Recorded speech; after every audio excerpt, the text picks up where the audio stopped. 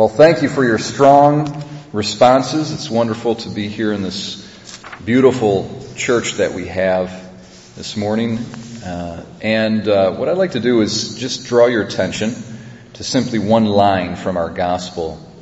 And that is, Christ says,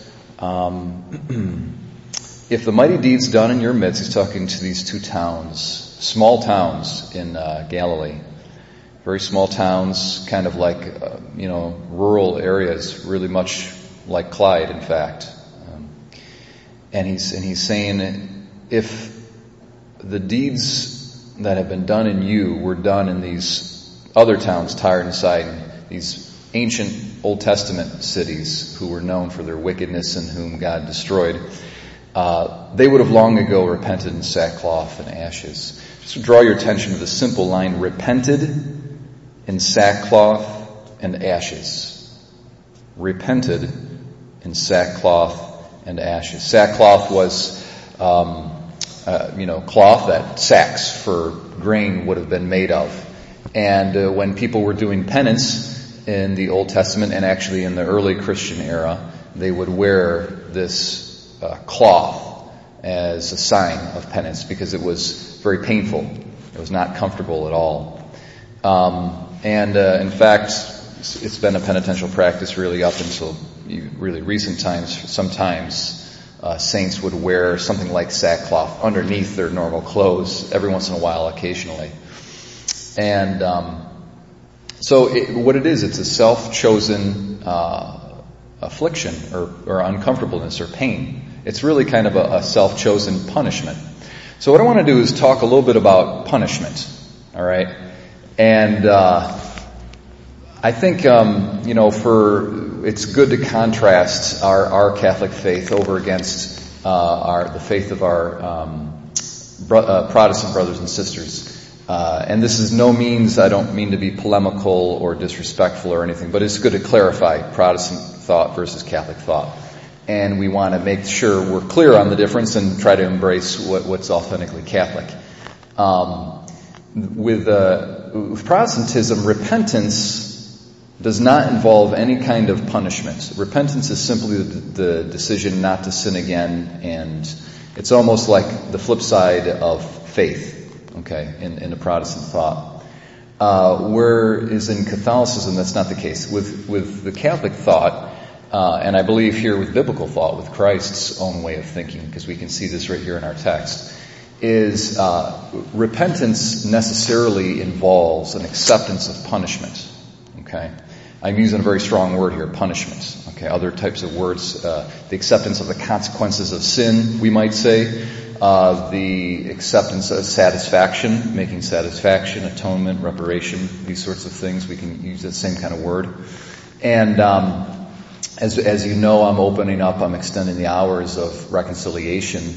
And by the way, if anybody wants to help me clear out those the confessionals, that would be helpful this week. But in any event, as we prepare for some extended hours of reconciliation, it's good to review some of these things. So you have to make a good confession. You have three parts to it. You have contrition, which is an interior state, okay, state of sorrow for your sin. Contrition, and then the confession itself. But then there's also satisfaction. The priest gives you a penance to do afterwards, right? So you have that third element, and we see that here in our gospel text. Jesus is speaking about repentance, and it's a repentance that involves, necessarily or naturally expresses itself in this whole thing, sackcloth and ashes. Now there's many different ways of doing penance. We don't have to wear sackcloth, but the point is it's an accepted, self-accepted punishment. And that's part of what repentance is.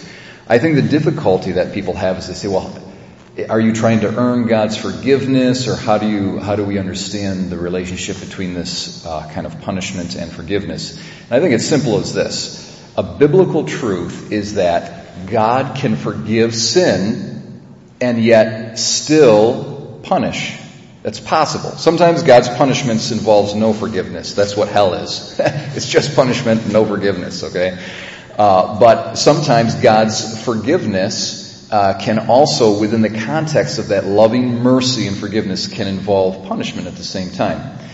And so therefore true repentance, that is true sorrow for sin, would also include a willingness to accept punishment as well as that forgiveness. And I'll give you a good example here that I give all the time. I've given this in many different contexts. I think it helps us understand this.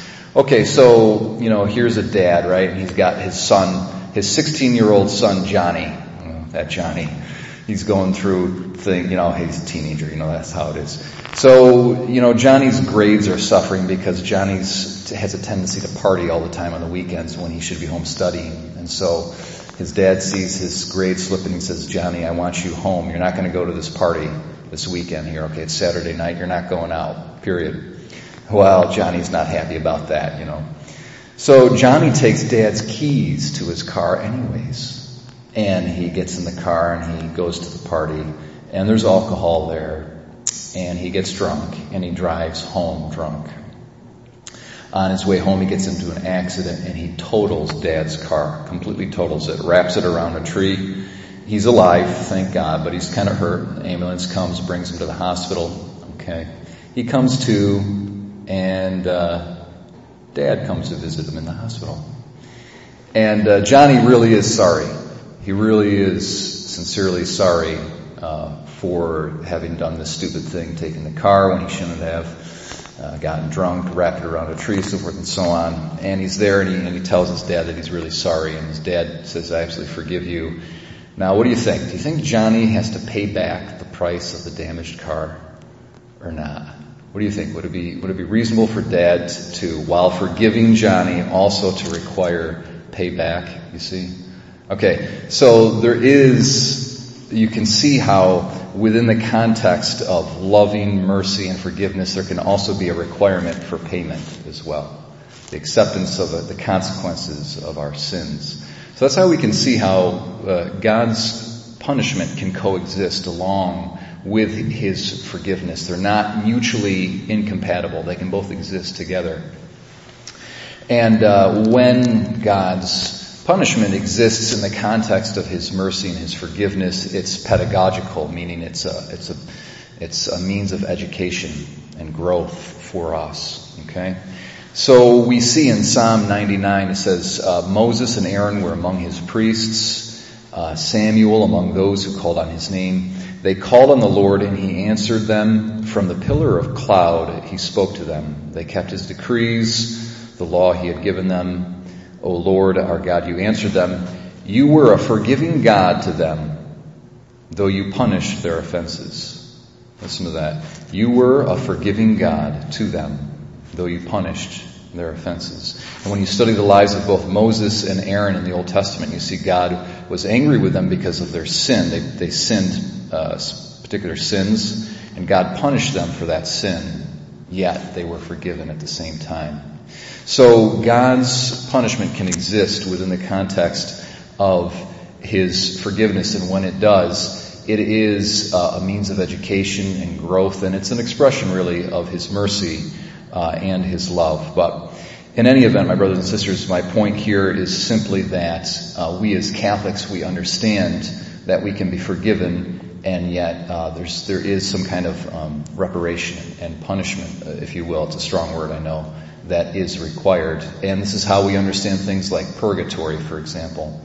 So we can die in God's forgiveness. We can be forgiven of our sins, but there's still a bit of payback that we've got to do for the sins that we committed in life. And we pay those back a little bit in purgatory before we enter into the fullness of heaven. But let's try to do as much payback now here on earth, so we got less to do or nothing to do when we die, so that we can enter right into heaven and into the hands of our loving and forgiving God.